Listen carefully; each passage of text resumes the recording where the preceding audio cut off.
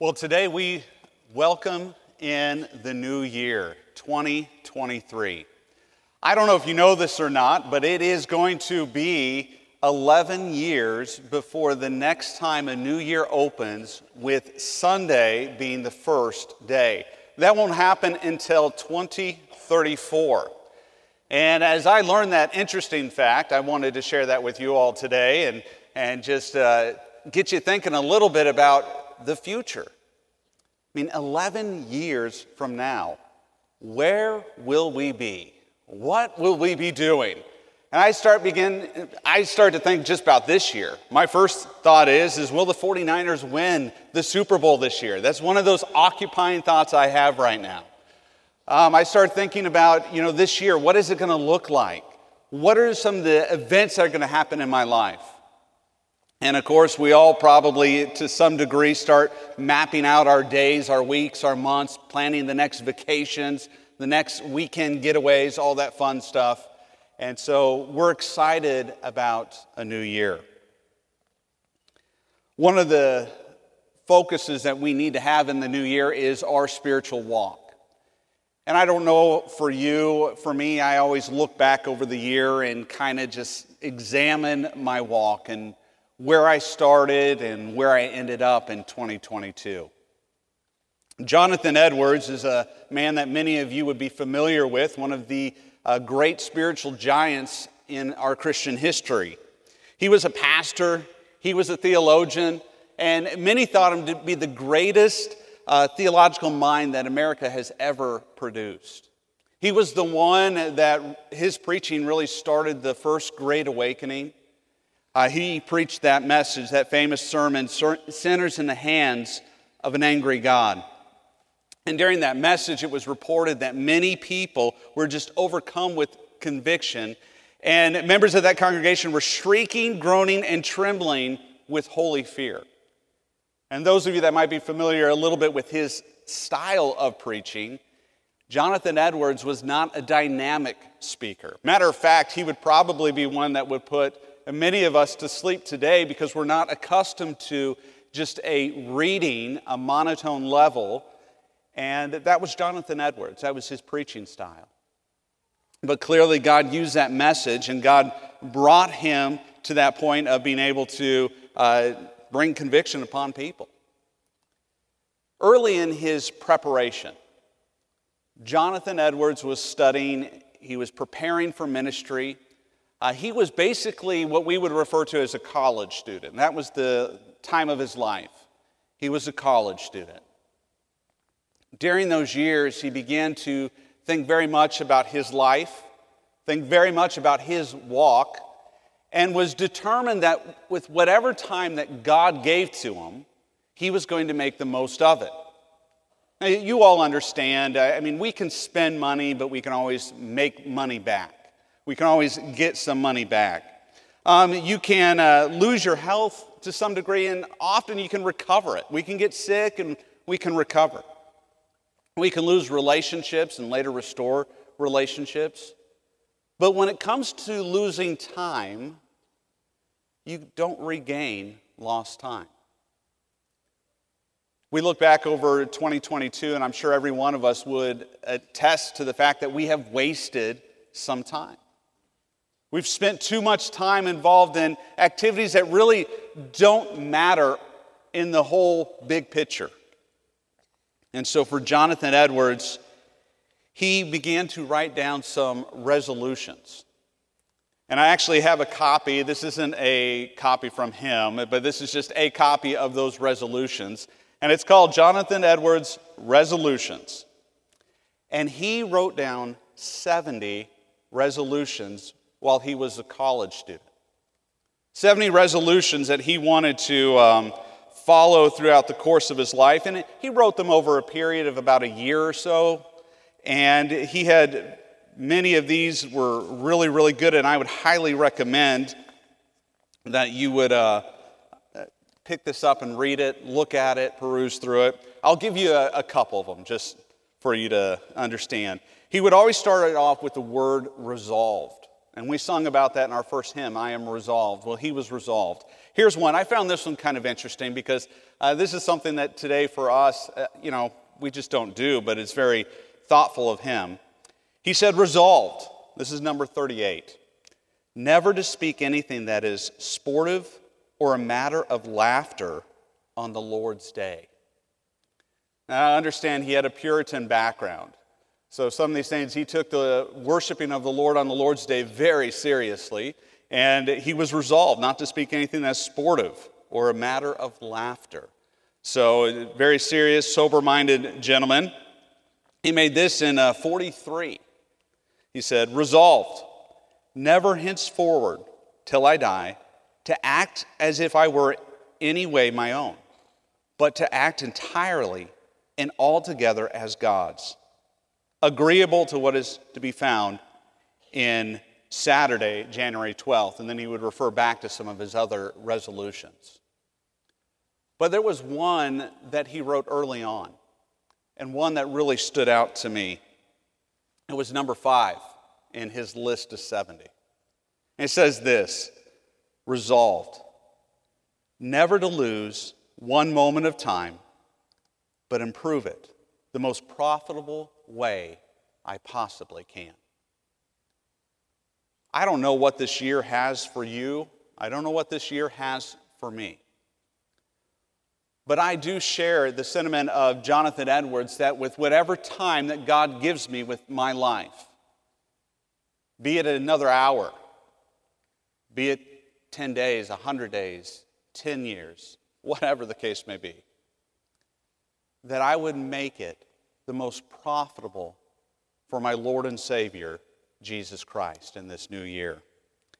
And Jonathan Edwards, he had that unwavering resolve to live that way. He wanted his walk with the Lord to be as vibrant and glorifying to God as it could possibly be. And I dare say that for many of us here today, we share that same desire, that our walk with the Lord in this new year, boy, it would be vibrant. That we would have a great and close walk with Jesus. And so the title of my message is this: A New Year, Walk Wisely. A new year, walk wisely. Take your Bibles, if you would, and let's go ahead and open them up to the book of Ephesians. And you can make your way there to Ephesians chapter 1. Ephesians chapter 1.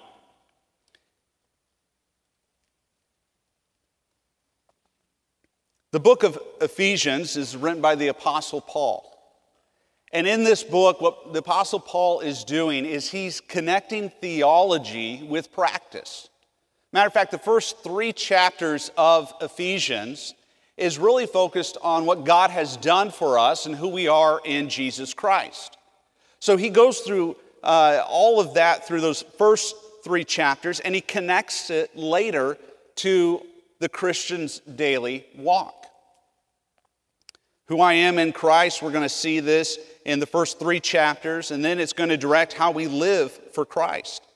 And I think if we give focus just on the how I live, the how-to, honestly, I think we make our faith kind of dry.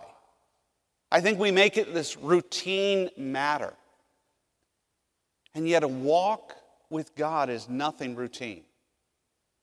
There is something deep and rich when we are walking closely with our God. In Luke chapter 24, the disciples were on the road to Emmaus, 2 of them, and as they were there, Jesus came along and started walking with them. When Jesus had revealed himself to these 2 disciples and had disappeared, those 2 disciples began to turn and look at each other, and they said that their hearts burned within them. Boy, they had such a yearning to hear more. And this is what happens when you and I are walking close with the Savior. So look with me here, Ephesians chapter 1. And what we're going to do is I'm just going to highlight some verses through the first 3 chapters. And then a little bit later in the book, we're going to dig down and focus in for our study this morning. Ephesians chapter 1, and we will begin in verse 1. Paul, an apostle of Jesus Christ, by the will of God, to the saints which are at Ephesus, and to the faithful in Christ Jesus. Grace be to you and peace from God our Father and from the Lord Jesus Christ. And here's a verse I want us to key in on first, verse 3. Blessed be the God and Father of our Lord Jesus Christ, who hath blessed us with all spiritual blessings in heavenly places in Christ. There are so many blessings that you and I have because of our relationship with Jesus Christ. Boy, when we go through difficult days this past year and we look at it, we see that God's grace helped us through it.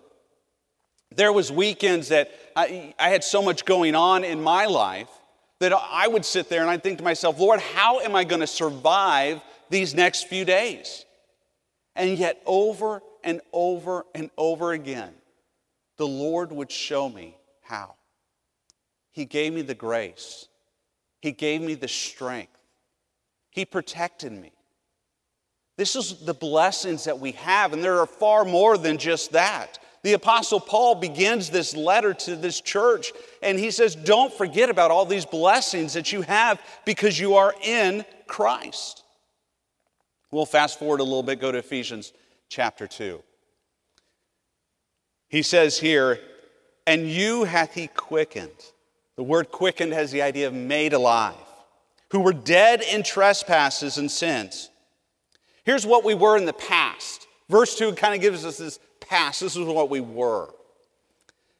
Wherein in time past ye walked according to the course of this world, according to the prince of the power of the air, the spirit that now worketh in the children of disobedience, among whom also we all had our conversation in times past in the lust of our flesh, fulfilling the desires of the flesh and of the mind, and were by the nature the children of wrath, even as others.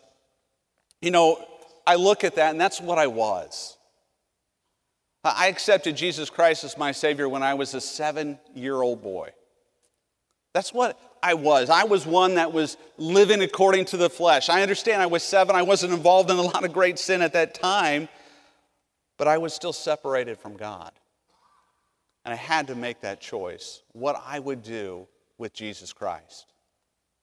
And so we find here that the Apostle Paul is reminding them, this is who you were.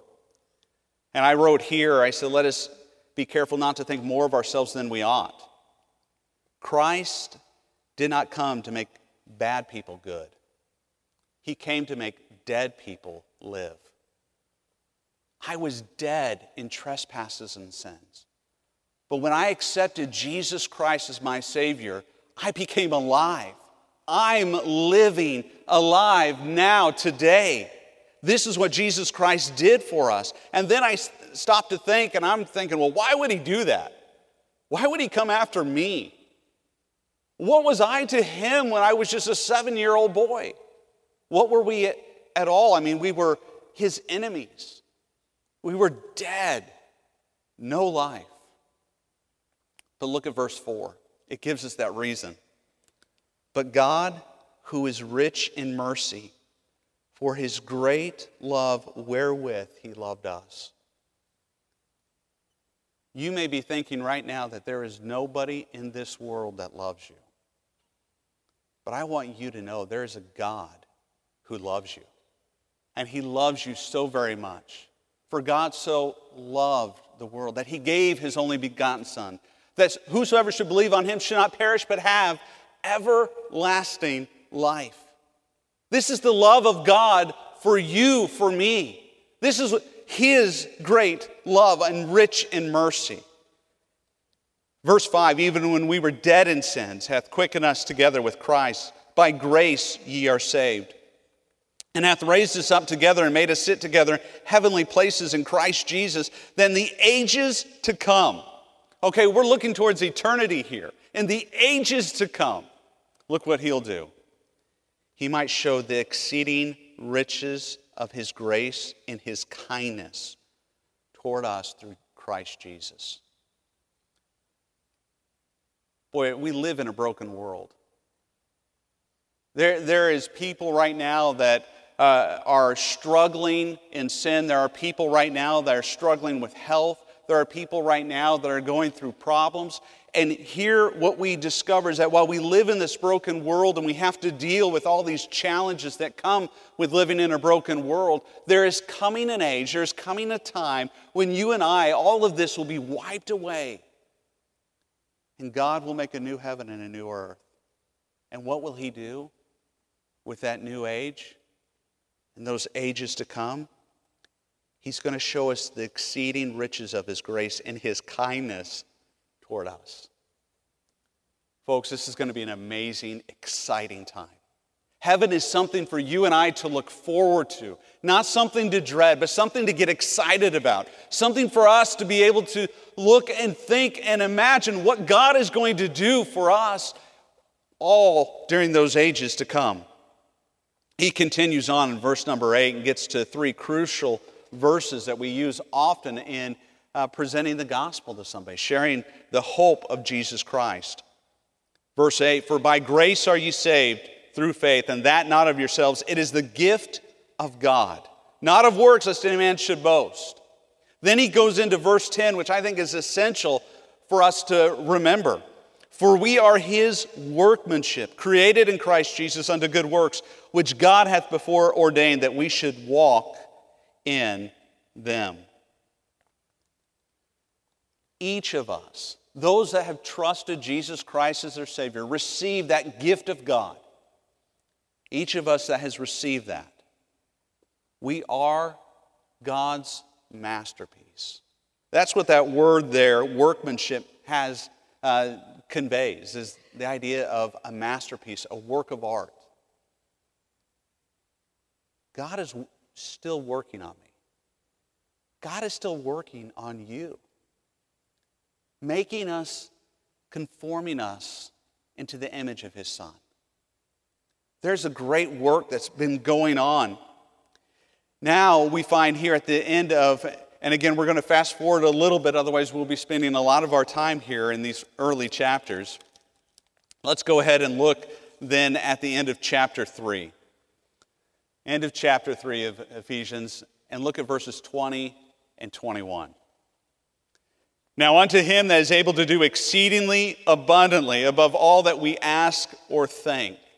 How many times has God worked in your life in such a way that you would say amen to this verse? That God had worked in such a way that was exceedingly above all that you could ask or think. I stand before you here today, and honestly, I don't think I ever would have thought I would be the care pastor here at Campus Church. Nowhere in my mind's eye, years ago, would I ever think, yes, in 2023, that first Sunday, I'll be standing behind this pulpit. No, I thought I would probably be anywhere else but here. But God did a work. God did a work above anything that I could have ever asked or thought, and orchestrated my coming back here. And God has done the same for you through your life. And we ought to be willing to testify and get excited about those things. He says, now unto Him that is able to do exceedingly abundantly above all that we ask or think, according to the power that worketh in us. And here it is. Unto Him be glory in the church by Christ Jesus throughout all ages, even 2023, world without end. Amen. Now at that point right there, you get this sense, this like closure, like the Apostle Paul. I mean, as the people were hearing this letter read and they heard, amen, you know, they're thinking, okay, time to go. Or maybe they had a fellowship afterwards and everybody's getting excited. And then whoever was reading said, but wait, there's more. And there's a whole another 3 chapters here. More chapters, but this becomes the practical living section of Ephesians. Look at the verse 1 of chapter 4. Look with me there. And it keys you in on our key word, if you will. I therefore, the prisoner of the Lord, beseech you that ye walk worthy of the vocation wherewith ye are called. with all lowliness and meekness, with long-suffering, forbearing one another in love, endeavoring to keep the unity of the Spirit in the bond of peace. This here begins the Apostle Paul's application of how theology works with the practical living, with the daily walk of our life. I therefore, taking all that we've talked about, all that God has done for you, all that you are in Christ, now let's begin to apply that to our walk, that we might walk worthy. He goes on in Ephesians chapter 5 again to mention that idea of walk. Look with me there, Ephesians 5 and verses 1 and 2. The Apostle Paul says, "Be ye therefore followers of God as dear children, and walk in love, as Christ also hath loved us, and hath given himself for us an offering and a sacrifice to God for a sweet-smelling savor."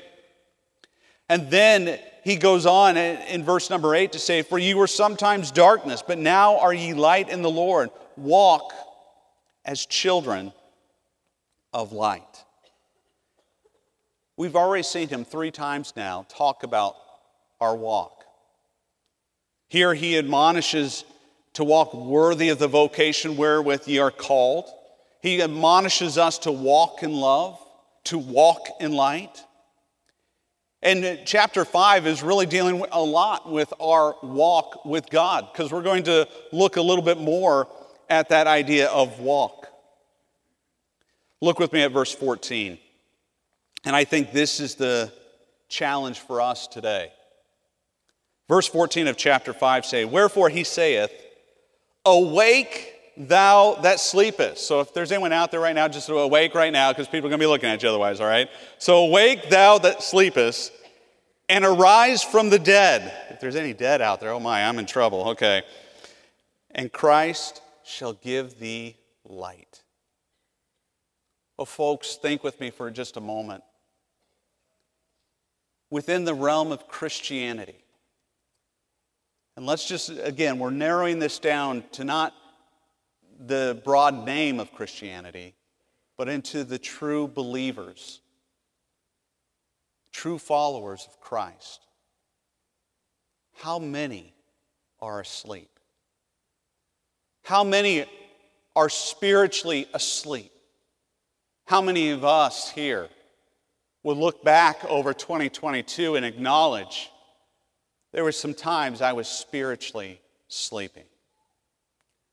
The Apostle Paul is addressing real people with real problems. He gets to verse 14, chapter 5, and he says, "Hey, awake thou that sleepest." You there spiritually sleeping, awake. It's time to wake up. You have a walk. Walk worthy of your vocation. Walk in love. Walk in the light. You have a walk. You're missing all these blessings that God has for you. You're missing all that you are in Christ, that you're His masterpiece, that He is going and creating you to be something that is going to resemble His Son. All of this is encompassed in this book that the Apostle Paul is trying to get this group of people to see. It was an urgent message. And there's a question that we need to ask. Are we walking wisely for the Lord? Are we walking wisely for the Lord? A.W. Tozer said this, that complacency is a deadly foe of all spiritual growth. Complacency is a deadly foe of all spiritual growth. You see, this is why Jonathan Edwards was so resolved. This is why he wrote those 70 resolutions, because he wanted an active, vibrant walk. He wanted to do everything he could, take advantage of every time he had. In his book, Religious Affections, he writes this: true religion, in great part, consists in holy affections. He would later ask, who will deny that true religion consists in a great measure in vigorous and lively actings of the inclination and will of the soul, or the fervent exercises of the heart? Those exercises of the heart. This morning I am going to submit to you 4 spiritual exercises. That if we're going to walk wisely, we must practice these 4 spiritual exercises. So let's begin in verse 15 and let's see our first spiritual exercise. Ephesians 5 verse 15 says, "See then that ye walk circumspectly, not as fools, but as wise." Our first one is to awake and see. Awake and see. This is our spiritual exercise. Awake and see. The Apostle Paul has addressed the awake part. We're looking here in verse 15 at the see. You know, this past week I had my annual visit with my eye doctor. I wear contacts. I'm so thankful for contacts because I just loathe the glasses. I dread the day when I'll have to go back to glasses. As a kid, I had to endure all those names, 4 eyes, and I would always retort, 4 eyes are better than 2. You'd always do that as a kid, but, my doctor, she does a great job. She's very talkative and very helpful and makes sure that, I get the right prescription for my eyes. Now, think with me for a moment. Those of you that have been to the eye doctor, it'd be silly for us to go in there, to sit down, and then close our eyes. They put that little viewer up there, and she goes, better 1 or 2, 2 or 3. You're like, which number was it? Can you go back? And I've gotten really good at, I've gotten really good at memorizing the letters. That's my bad thing, okay? I can memorize those letters really quick and be able to, but this time, you know what they did? They shuffled the letters. This is the first time it's ever happened to me. I was like, I had them memorized, But anyways, okay, I digress. All right, so I'm sitting there, and if I close my eyes in that moment, I'm not going to see anything at all. This is what the Apostle Paul's trying to get us to see. We need to be awake. You don't go through your Christian life passively. You don't coast. It's something you do intentionally when it comes to walking with the Lord. I have to open up my eyes. I have to look. I have to answer 1 or 2, 3 or 4. I have to go through all of those steps so that I get to the point where I have the prescription that I need so that I can see clearly. We have to awake. We have to be able to see. The Apostle Paul here is using wisdom-type comparisons. Fools, wise, ignorant, understanding, uncontrolled, and controlled. You're going to see those themes within these verses that we're looking at. When he says walk, it speaks to how we live and conduct our lives, that you walk circumspectly. Even for these Christians, so early in the Christian history, even they were struggling with their walk. That the Apostle Paul had to say, walk circumspectly. Well, circumspectly has that idea of mindfully. It's deliberate. It's intentional. Okay? What he's saying here is that this doesn't happen by accident. If you're going to walk with the Lord, you must take intentional steps. He also in this verse gives them kind of a measure, if you will. See then that ye walk circumspectly, okay? You have an intentional walk with the Lord. Not as fools, but as wise. There's our measure, wisdom. That's the characteristic that people that are walking intentionally with the Lord are going to have. There's going to be wisdom. And where do we find that? Well, that's hearing God's word. Solomon, in the book of Proverbs, there are portions there where he wrote to his sons. And he wrote this one, Proverbs chapter 2, and it begins with the words, "My son, if thou wilt receive my words, and hide my commandments with thee, so that thou incline thy ear unto wisdom, and apply thy heart to understanding. Yea, if thou criest after knowledge, and liftest up thy voice for understanding, if thou seekest her as silver, and searchest for her as for hid treasures, then shalt thou understand the fear of the Lord." Do you not see that we have to be intentional, that we have to be deliberate if we're going to seek out wisdom? He says, "Then shalt thou understand the fear of the Lord and find the knowledge of God." For the Lord giveth wisdom. Out of his mouth cometh knowledge and understanding. He layeth up sound wisdom for the righteous. He is a buckler to them that walk uprightly. We go to God. We go to his word to find wisdom. You know, everything worth doing requires care. And I would say that it requires intentional, purposed care. Consider the time you take to do most things in your life. You think of your job. If you still want to have that job, you got to do some deliberate things to make sure you continue to have a job. If you're working on your education, there are deliberate steps that you have to take in order to accomplish the required work. Your home and your family, your hobbies, your dress and appearance, all those things take intentional care. And as Christians, why would we think that our walk with the Lord could be so casual? That we could just let it go? That it could just happen? Nothing in our life is that way. And we must treat the Christian walk as the serious thing that it is. It's a call for us to use wisdom and not be fools. You know, you don't walk with God by completing a checklist. You don't go, all right, I prayed, I had my devotions, day 1 of 2023 a success. We don't live that way. Boy, this is a walk with God, Almighty God. Boy, today we should be looking to see what God has for us in this message, in his word. Later today when we're gathered around with people, later today as we're talking with our family, we ought to be looking for opportunities that maybe God has for us in those moments.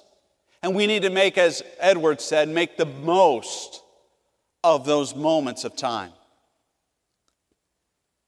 You know, your walk with God is not to be a well-kept duty. It's not to be this machine. I go to church, I read my Bible, I pray. It ought not be that way. It should be vibrant. When those disciples walking with Jesus on the road to Emmaus, their hearts burned within them. They were excited. Where is our excitement? Some of you have not been excited about the things of God for some years. You've been faithful, you've been coming to church. But boy, when was the last time that your heart burned within you about the things of God? We find here the first spiritual exercise for us is to awake and see. Let's look at the next spiritual exercise. Look with me there at verse 16. Redeeming the time because the days are evil. The next spiritual exercise is redeem the time. Redeem the time. Again, amazing how quickly time flies by. Michelle and I were out yesterday. We were doing some shopping. And I was talking, and we were both kind of lamenting the same thought. That December and that Christmas, the time leading up to Christmas just flew by. I was amazed at just how fast this year went. It's like I'm trying to apply the brakes to slow everything down, and it just keeps going. And I was trying to figure out ways that, next year that we could slow time down. How can we make Christmas last longer, And I'm thinking about all these ways. And maybe it'll start by celebrating it in October, starting there first. I don't know, but I'll find a way. The point is, I wanted to make the most of that time. I wanted to make the most of that time we had leading up to Christmas. This is the idea of redeeming the time. It's buying up the opportunity. Right now, we're gathered together as the church. Gathered together to worship our God. We're not here simply just to perform a duty, to hit a checklist, to have a mechanical faith. But we're here because there is a God who has this great love for us, who's rich in mercy, And we want to redeem this time. We want to make this as the most profitable time that we can. And then in the next moment that we're given, we're going to make that the most profitable time. We're going to continue on, redeeming the time, utilizing them for the glory of God. The price for this is self-denial. The price for this is hard work. The Christian life, it's not for sissies. The Christian life is for soldiers of Jesus Christ. There are opportune times that we can take advantage of growth, of doing something for the Lord. The Apostle Paul talked about those doors of opportunity that he had. He asked people to pray for him during those opportunities. Pray that he'd take advantage of that. Edwards said, "Resolve never to lose one moment of time, but to improve it in the most profitable way I possibly can." And I believe that is wisdom. That is wisdom. And here it is, a motivating factor for us, because the days are evil. Oh, we know our days are evil. We know the morality of our day is not great. So much debauchery being promoted in our world. So much deviant behavior being lifted up and celebrated. And this is why we take advantage of every opportunity to hand out a gospel tract, to have a gospel conversation. This is why we take advantage, because the days are evil. We don't know what our limitations may be in the years to come, so we take advantage of what we have right now, wherever we may be. The Apostle Paul faced many challenges, not just the wickedness of his day, but by his own testimony, he had to work hard and work through many difficulties. 2 Corinthians chapter 11, he says this, "Are they ministers of Christ? I speak as a fool. I am more. In labors more abundant, in stripes above measure, in prisons more frequent, in deaths oft.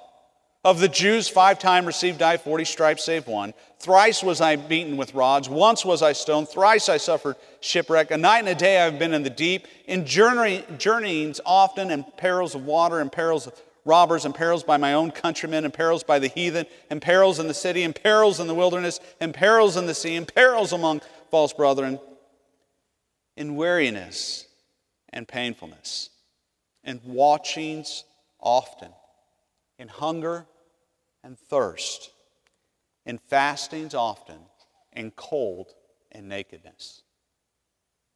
That was Paul's testimony of the life that he had lived and experienced, what had gone on in his years. And did Paul despair?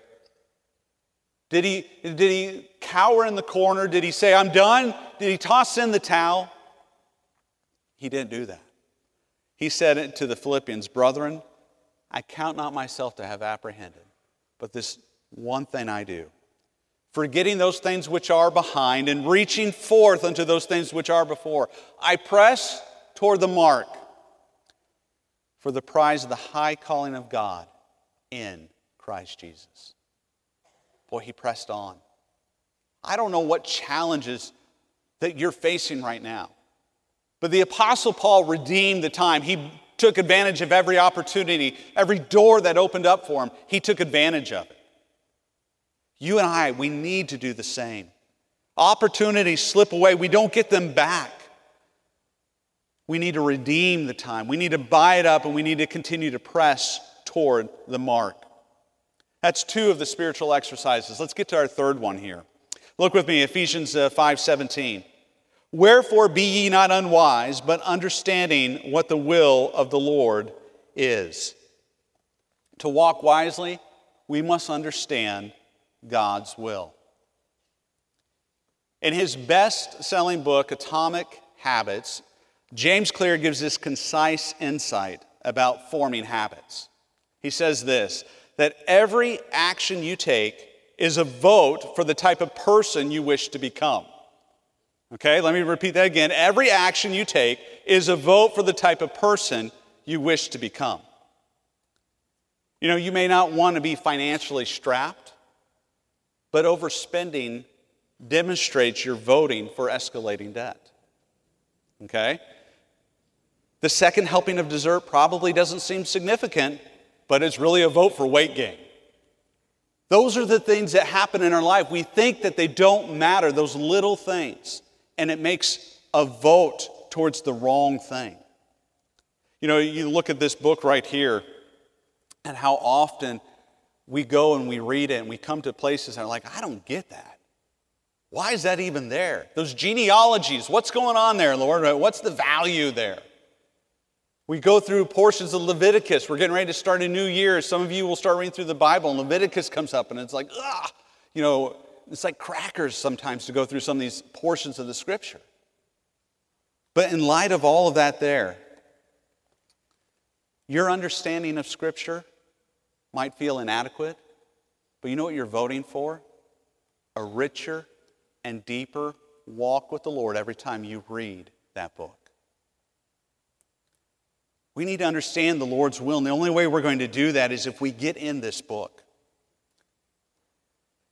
The psalmist said, the entrance of thy words giveth light. It giveth understanding unto the simple.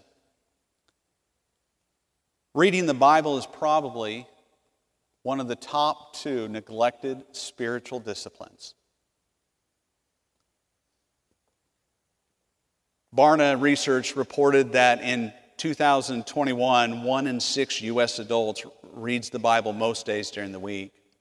Just over 1/3 of U.S. adults read the Bible once a week or more.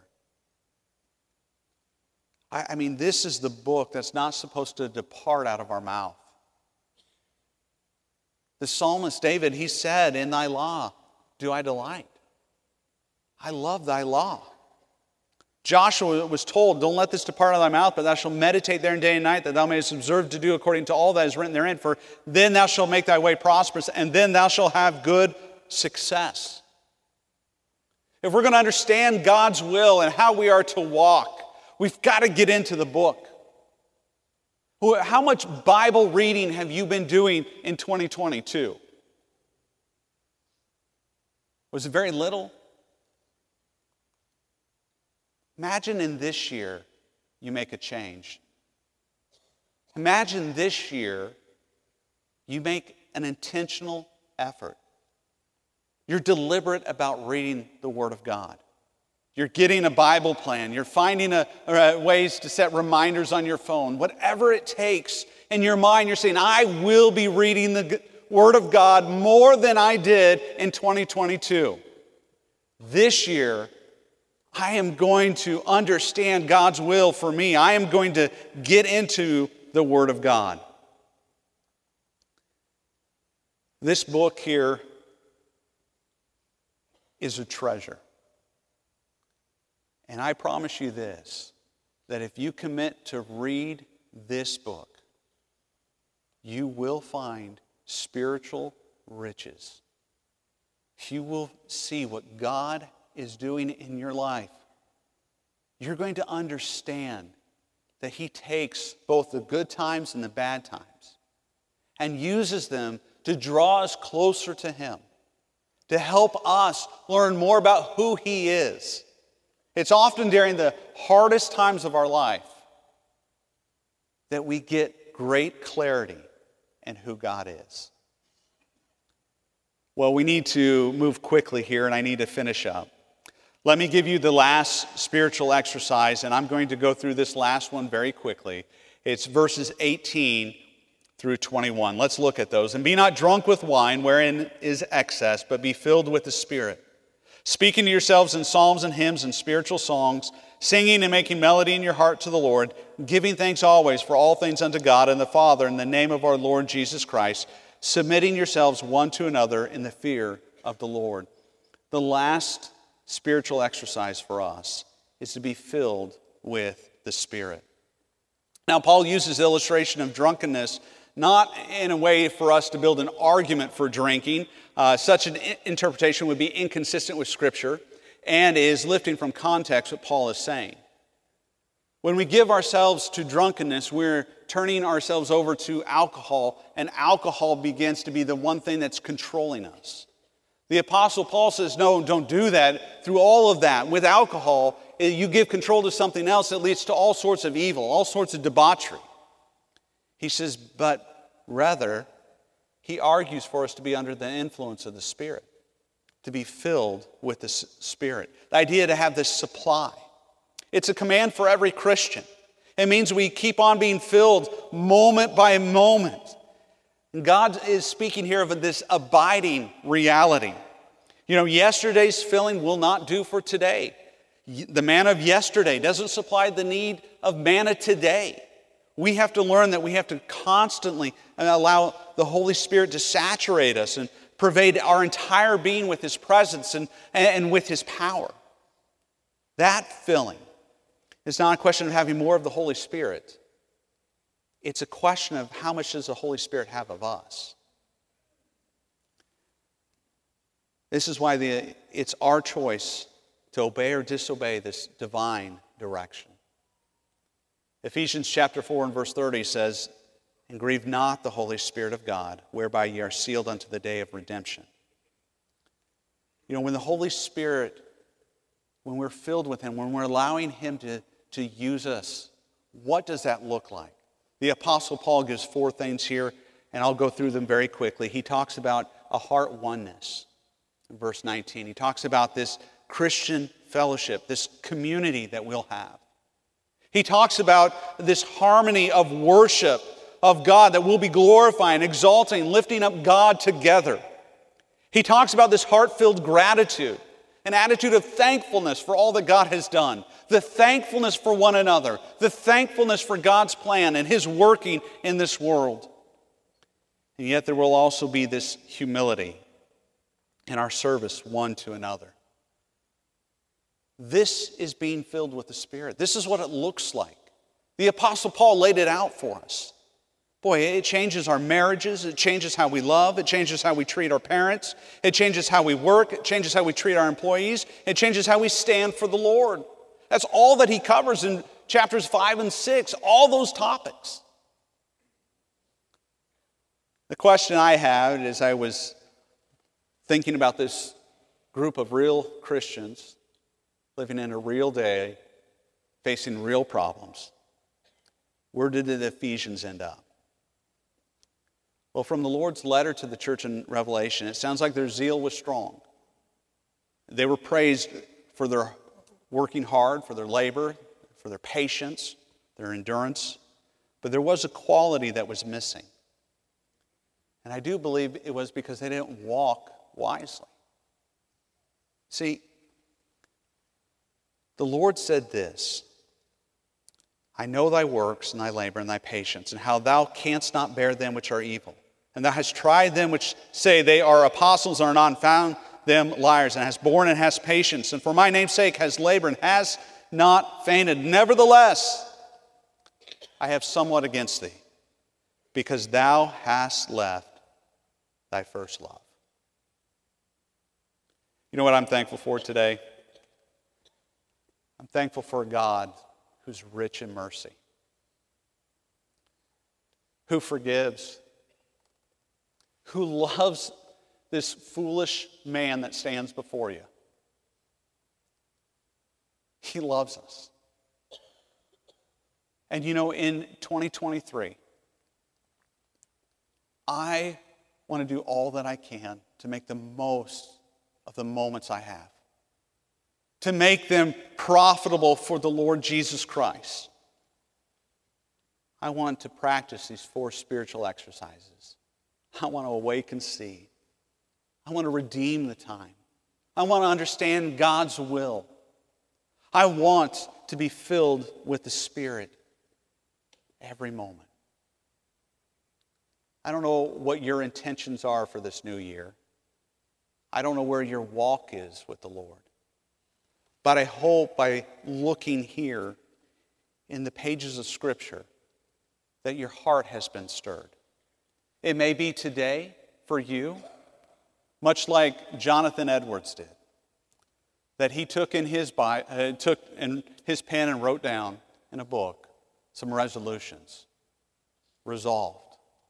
Maybe for you and me today, writing in our Bibles, we should put resolved to walk wisely. 1:1:23.